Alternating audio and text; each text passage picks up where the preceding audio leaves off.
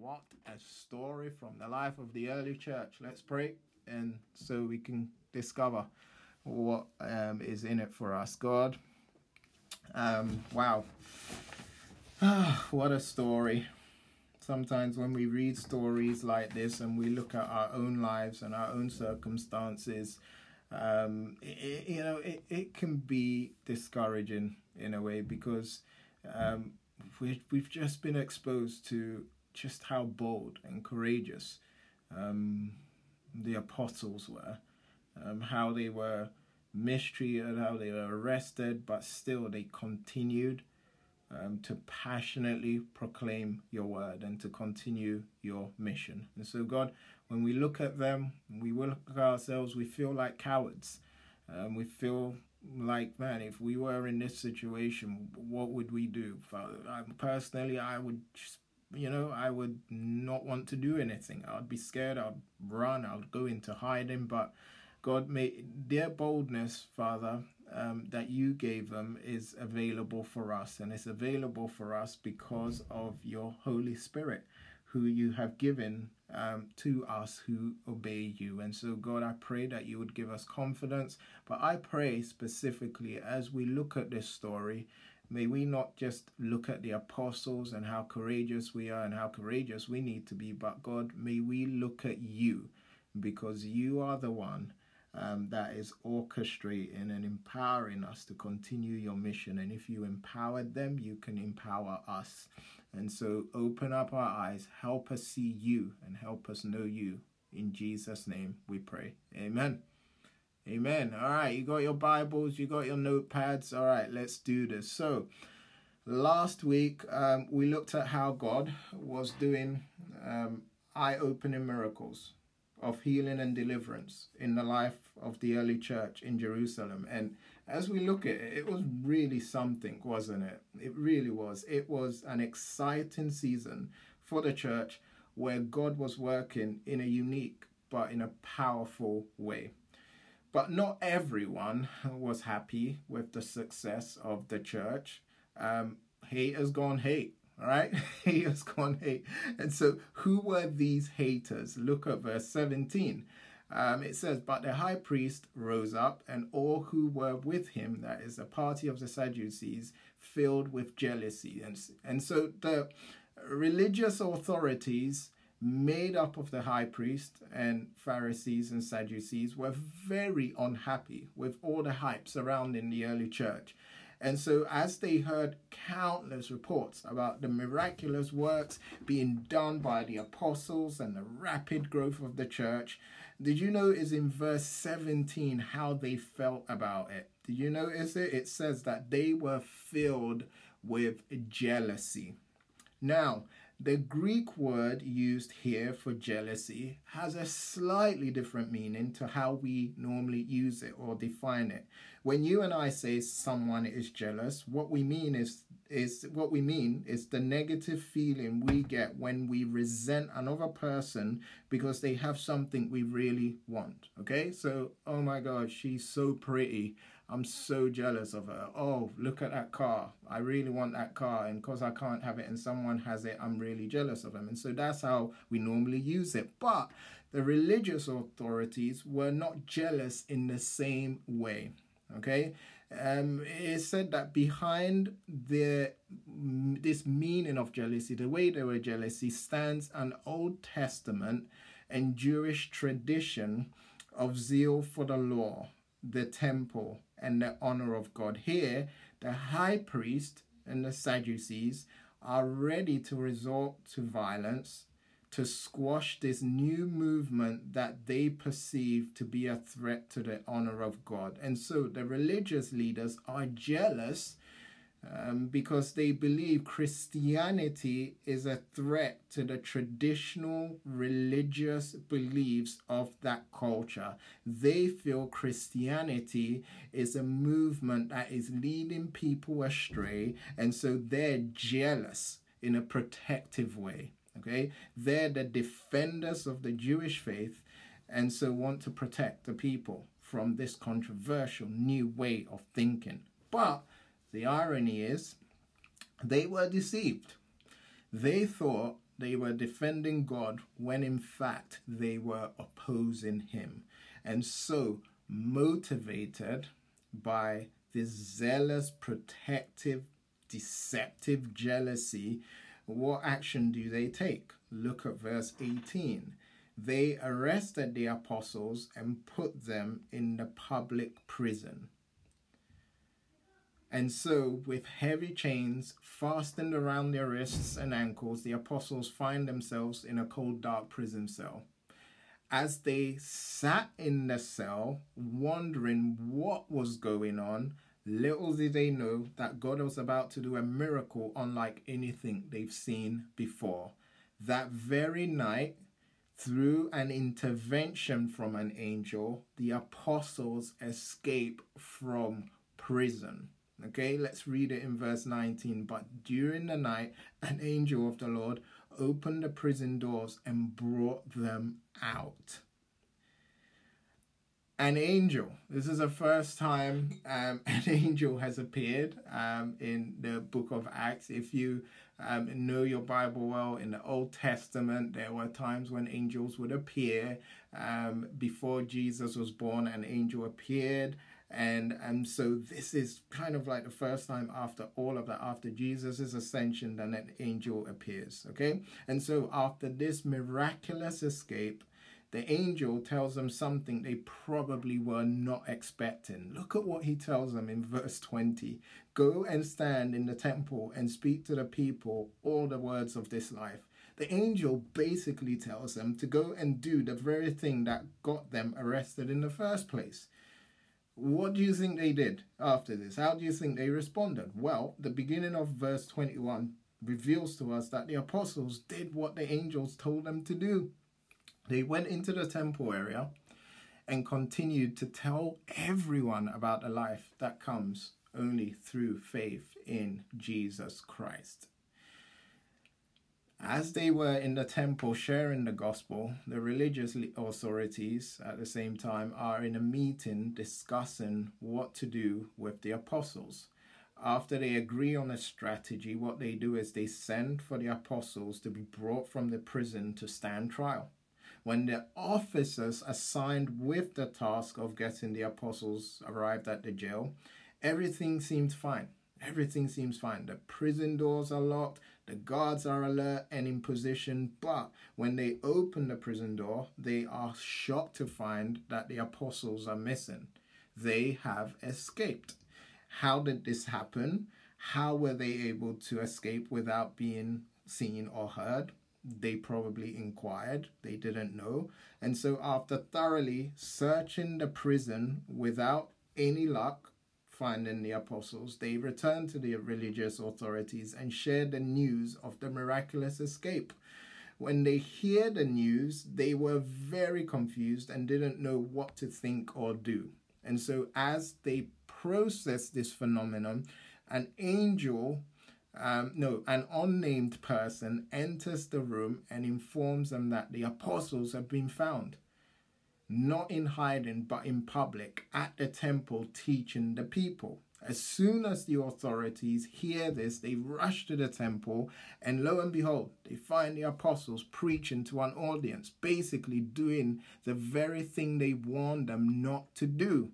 And so what do? They arrest them again. Look at verse 27 and 28. And when they had brought them, they set them before the council, and the high priest questioned them, saying, we strictly charged you not to teach in this name. Yet here you have filled Jerusalem with your teaching, and you intend to bring this man's blood upon us. Knowing that whatever they say will be used against them, you would expect the apostles to choose their words carefully and take more of a diplomatic approach to this. But they don't. They're more committed to speaking the truth rather than saving their lives. Fearless in the face of opposition, Peter and the apostles respond to the aggression of the authorities with a declaration of their unwavering commitment to God and his gospel. Look at what they say from verse 29 to 32. But Peter and the apostles answered, "We must obey God rather than men. The God of our fathers raised Jesus, whom you killed by hanging him on a tree. God exalted him at his right hand as leader and savior to give repentance to Israel and forgiveness of sins. And we are witnesses to these things, and so is the Holy Spirit, whom God has given to those who obey him." While the sight of the apostles being unfairly interrogated may be distressing, even more sinister was how the Jewish leaders reacted. With every word Peter uttered, it felt to them like they were being pricked with a sharp object. The religious leaders were extremely offended and disgusted by everything the apostles said, and as their anger flared, the idea of killing the apostles right then and there was becoming very appealing. But again, what happens next is a twist in the plot. Something happens out of the blue that saves their lives. A few hours ago, it was an angel helping them escape from prison, but this time it will be an opponent, okay? Someone, an outsider, who uses his influence to help them avoid death. Who was this guy?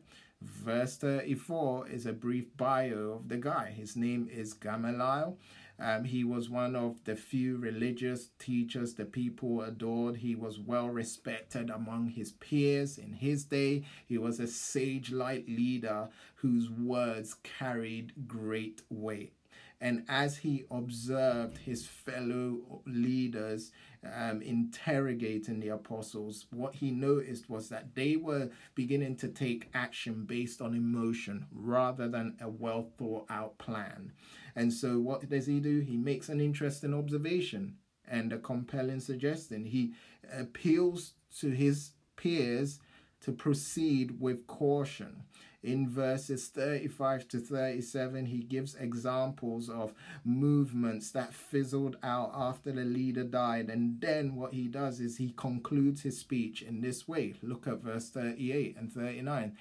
He says, "So in the present case, I tell you, keep away from these men and let them alone. For if this plan or this undertaking is of man, it will fail." Verse 39, "But if it is of God, you will not be able to overthrow them. You might even be found opposing God." In other words, his advice to them is, hey, we've seen this over and over again. When leaders of movements are killed, followers tend to give up.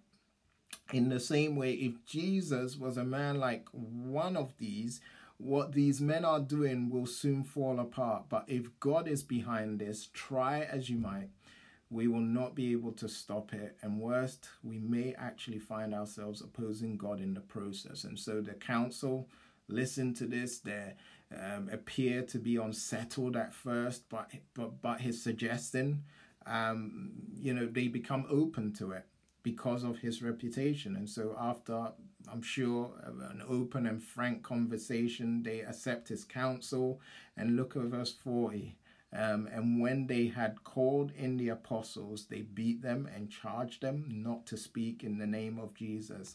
And then they let them go. And let me just point out that the apostles received a really severe beating. When we see beating here, we just think, they kind of punched them a little, used their fist. But the Greek word used here for beat literally means to flay skin, right? Literally means to flay skin. And so this punishment wasn't done with fists, but they were beat with a whip designed to rip open the skin and leave severe marks. It was an excruciating punishment indeed. What happens next has always been mind-boggling for me. Look at how the apostles respond in verse 41 and 42. "Then they left the presence of the council, rejoicing that they were counted worthy to suffer dishonor for the name." Verse 42, "And every day in the temple and from house to house, they did not cease teaching and preaching that the Christ is Jesus." Did you guys catch that?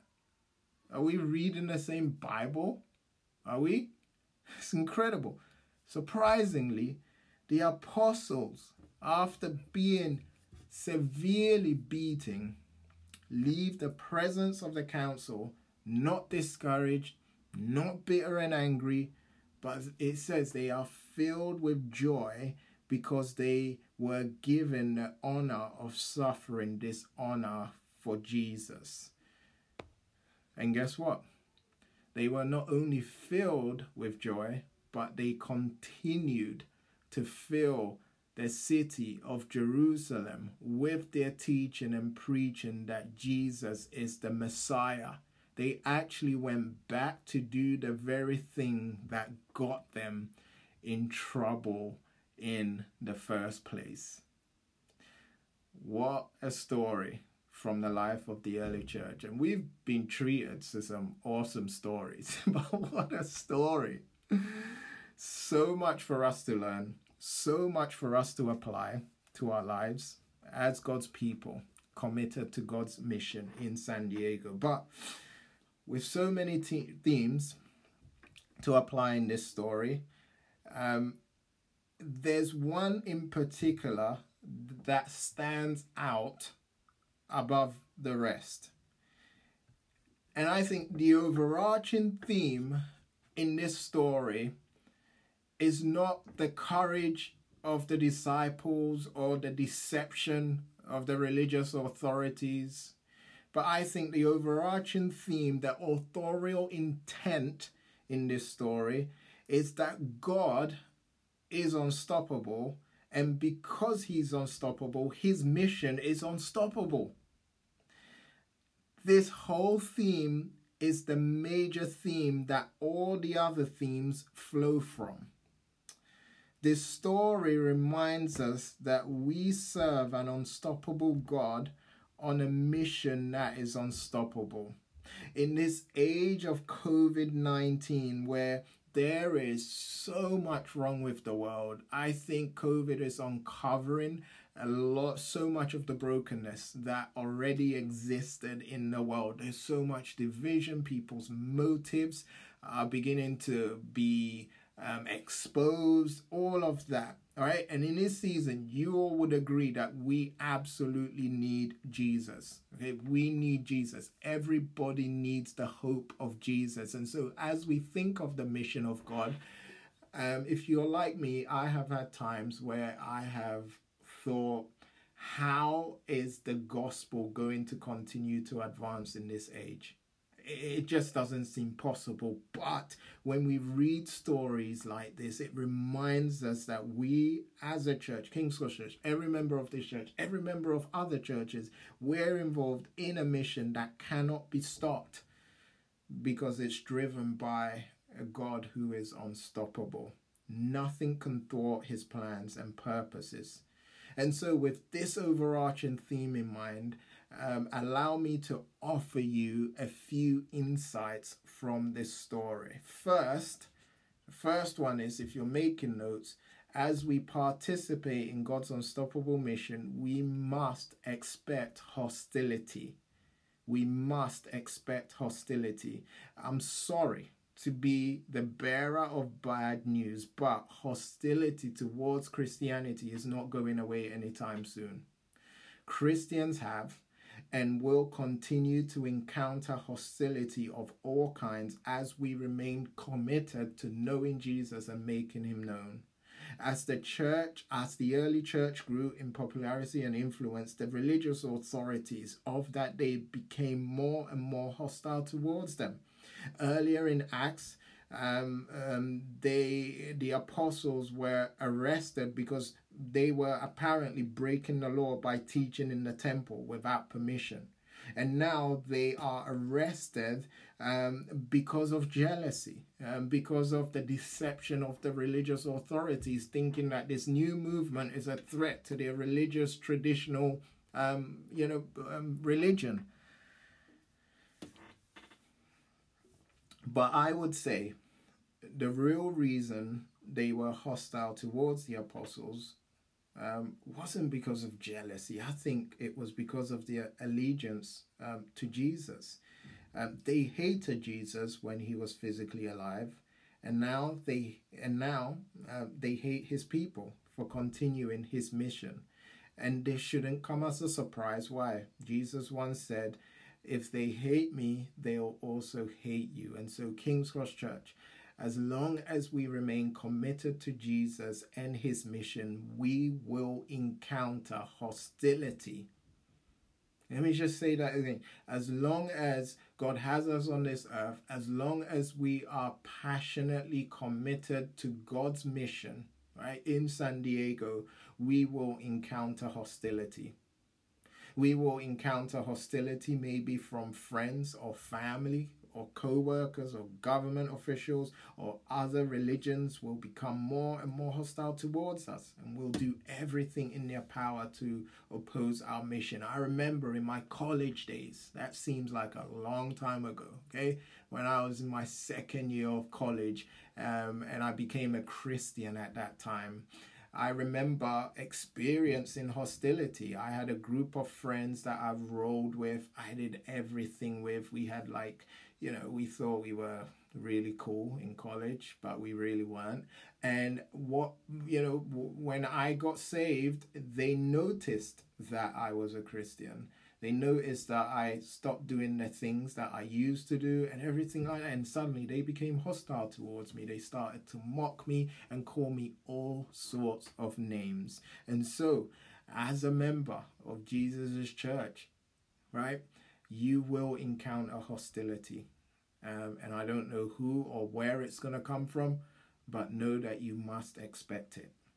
All right? Number 2, even though we're to expect hostility as we participate in God's unstoppable mission, second, we're to be hopeful. We're to be hopeful even in trials. As we continue to be a church family on mission with Jesus, all hell will break loose. We may lose our jobs because of Jesus. We may be disowned by family because of Jesus. Perhaps friends will unfollow us or send us hateful emails. Whatever hostility we encounter, we can remain hopeful. Why? Because the trials and hardships we're facing because of our commitment to Jesus will always be an opportunity for God to prove how unstoppable he is and how resilient his church is. And this story, right, and in this story, God proved that nothing can stop his mission, right? By number 1, sending an angel to mastermind the miraculous jailbreak. And then when the apostles were on the brink of death, what did he do? He worked through an influential member of the Sanhedrin to bring about another miraculous escape. Within 24 hours, the apostles witnessed God miraculously deliver them from jail and death. The power of God to deliver is what will give us hope when we face trials. Now, as we talk about how we're to have hope, even in trials, because God's mission cannot be stopped, I'm sure some of you are asking the following question. What about the times where God has not delivered? What about the times where God has not delivered? The truth is, many of God's people on God's mission have not escaped jail or escaped death. In fact, many of our brothers and sisters experience ongoing persecution and death because of Jesus. God's unstoppable mission doesn't always result in escape from jail. It doesn't always result in escaping death. Sometimes there are no miraculous deliverance. Sometimes it ends in tragic death. In just the last year, there have been over 260 million Christians living in places where they experience high levels of persecution. More statistics tell us that around 3,000 Christians are killed for their faith. 9,000 churches and other Christian buildings are attacked. 4,000 believers are detained without trial, arrested, sentenced, or imprisoned this last year alone. These numbers are heartbreaking.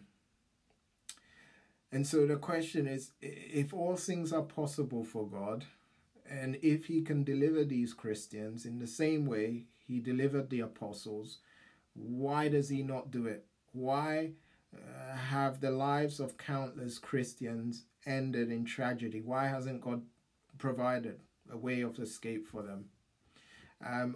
Charles Swindoll here is helpful. What he says is this. He says, difficult as it is to understand, Jesus never promised his followers, then or now, that living in a fallen world would be easy or bring popularity. The fact is, God will for his people to live as poor as dirt, to suffer rejection and sorrow, to endure outrageous injustice, and then die painfully, just like his own son and the apostles who followed him.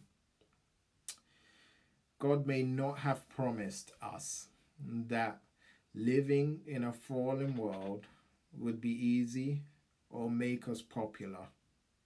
He hasn't promised us that. But what he has promised is that his mission cannot and will not be stopped. And what's unique about God's unstoppable mission is that it's unstoppable. Like nothing, not even death, can stop his mission. And we'll see later in Acts how the martyrdom of Stephen led to the scattering of the seed of the word of God. Recently, my kids have been at home, being homeschooled by my awesome wife. By the way, Eleanor's awesome. She is amazing. I just want to celebrate her. And she's been doing her best to educate and entertain the kids. But they've been doing all these studies of nature and flowers. And I didn't know this, but now I know, courtesy of my kids, that dandelions, right? You know dandelions, those cute yellow flowers that are everywhere, especially in the springtime. They are, number one, they are weeds. Yeah, they look good, but they're weeds. And number two, they have this incredible ability to spread everywhere. And how dandelions grow everywhere is that they, you know, when they sprout and the flower comes, they turn into this kind of puffy thing. You know those things where you pick up and you blow? They're dandelions that are dead, but they are seeds of dandelions. And so what happens is the wind and kids and adults pick them up and blow them everywhere. And what you're doing is scattering more dandelion seeds everywhere. All right. And that is just such a really good analogy of what we're talking about here, in that where there seems to be death of a flower, in fact, that flower is multiplying itself. It's scattering everywhere. And we're going to see this in Acts. When the church is persecuted, the church grows more and spreads wiser. Nothing, not even death, can stop the mission of God. That's why we're to remain hopeful even in the worst of trials. And if you have suffered because of your commitment to Jesus, what it is, you need to be assured that God is working. God is at work in the most marvelous of ways, and it's hard to know it and it's hard to see it in the moment. And I'm sure our brothers and sisters around the world who are experiencing intense persecution, some of them are struggling. They're questioning whether God exists and God is really as sovereign as he is, but just he is. And this is the truth we need to remind ourselves of and reflect on during this side of the hostility to come. Okay? Number 3, as we engage in God's unstoppable mission, we'll be expected to express a commitment that is defiant, a commitment that is defiant. And we see this defiance modeled by the apostles in several places in this story. First, after they're released by the angel and commanded by the angel to go back to the temple and proclaim the gospel, what do? They do exactly that. Verse 21 tells us when they heard this, they entered the temple at daybreak and began to teach. They do the very thing that got them thrown in jail in the first place. They proclaim the gospel. They display a defiant commitment to God and his mission. Second, when they were interrogated by the religious authorities, when they demanded an explanation for why they broke the rules by preaching in the temple, they responded with defiant commitment. In verse 21, Peter, on behalf of the apostles, began their response with these words. He said, "We must obey God rather than men." This is a statement rooted in the soil of defiant commitment to God and his mission. And lastly, they displayed this type of commitment by continuing to share the gospel even after they were severely punished and banned from doing so. They were committed to God and no one else. Their allegiance to God took precedence over their obedience to the laws of the land.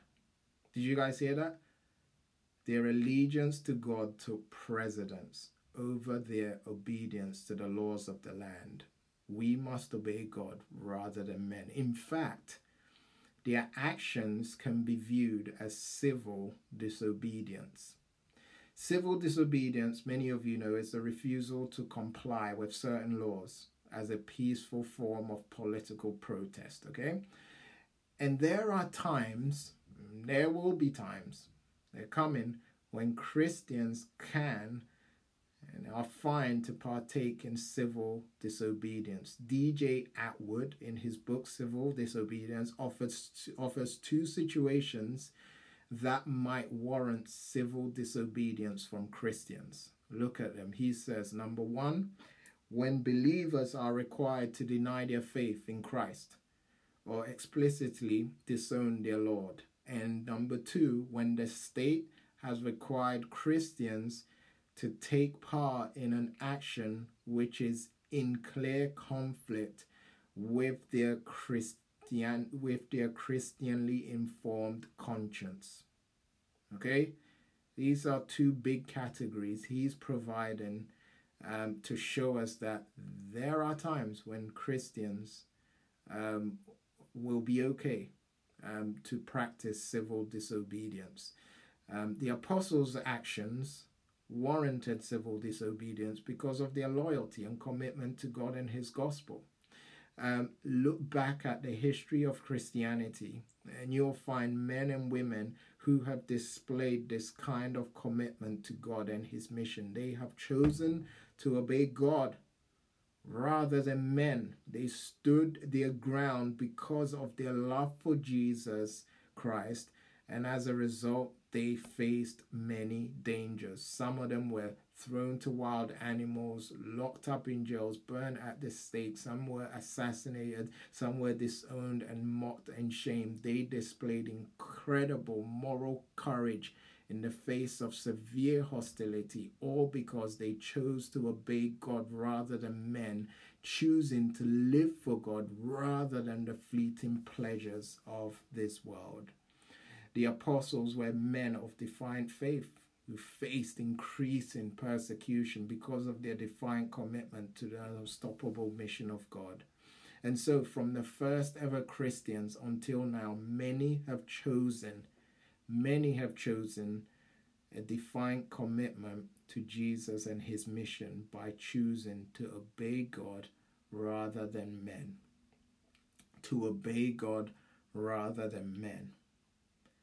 And for most of you listening to the voice of listening to me through Zoom right now, it's hard for us to understand, because we live in a culture where we can practice our Christian faith without much restriction. But what we do know is that increasing hostility and restrictions, the restrictions for Christianity is increasing day by day. There's gonna be times, maybe in our generation, maybe in the generation to come, but I'm sure in our generation, when we will be required to deny our faith, and we'll be required to do things that are in clear conflict with our Christian faith. And so my question is, will you obey God rather than men? Is this statement of obey God rather than men, is this the theme song of your life? Do you live in a way that communicates to the people around you now that you are fully committed to God? Or is your life better described as someone who is more obedient to men than to God? Are you someone who values the created things of this world rather than the creator God? Do you obey God rather than men, or do you obey man rather than God? And I don't know your life. I don't know what's happening, but here's the word, and we have the Spirit to begin to show us areas in our life where we might not be in sync with God, areas in our life where we may be obeying man rather than God. But our prayer, our pursuit, it's always to obey God rather than men. So who are you living for? Who are you living for? Lastly, God's mission is unstoppable because his missionaries rejoice in suffering. All right, look again at what happens in verse 40. It blows me away every time I see it. It says, and when they had called in the apostles, they beat them and charged them not to speak in the name of Jesus, and let them go. And then look at how the apostles respond in verse 41. They left the presence of the council, rejoicing that they were counted worthy to suffer dishonor for the name. In other words, the apostles left the council rejoicing because God had considered them worthy to suffer for the sake of Jesus. They had been given the honor of experiencing dishonor because of Jesus. And why is that? Why is that? Because Jesus experienced dishonor for them. And that was what motivated us. I love Hebrews 12, Hebrews chapter 12, verses 1 to 2. It says, therefore, since we are surrounded by so great a cloud of witnesses, let us also lay aside every weight and sin which clings so closely, and let us run with endurance the race that is set before us, looking to Jesus, the founder and perfecter of our faith, who for the joy that was set before him endured the cross, despising the shame, and is seated at the right hand of the throne of God. I absolutely love that. And there are so many passages that communicate the joy of endurance, the joy that is set before him. And it's a promise that, man, we will suffer. And in times of suffering, there is a possibility that God may grant to us joy in the midst of our suffering. And if you look at, there are so many stories in history that communicate this kind of joy even in suffering. And so King's Cross Church, may we be a church community that expect hostility, we're hopeful in trial, defiant in our commitment to Christ, and may God enable us to experience joy even in suffering because of him. Why? Because we serve a God who is unstoppable. Let's pray. God, thank you again for our time. Thank you for these reminders. I pray that you would take everything we've observed this morning and apply it to our hearts.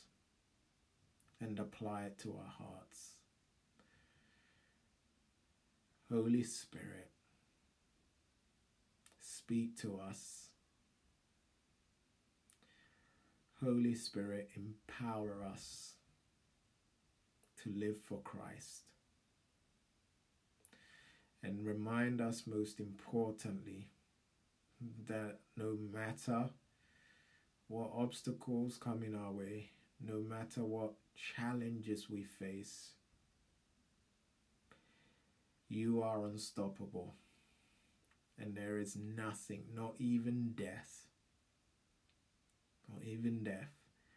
that can get in the way of your plans and purposes. This is so true. Help us to believe this when we begin to entertain unbelief. Give us belief. In Jesus' name we pray. Amen.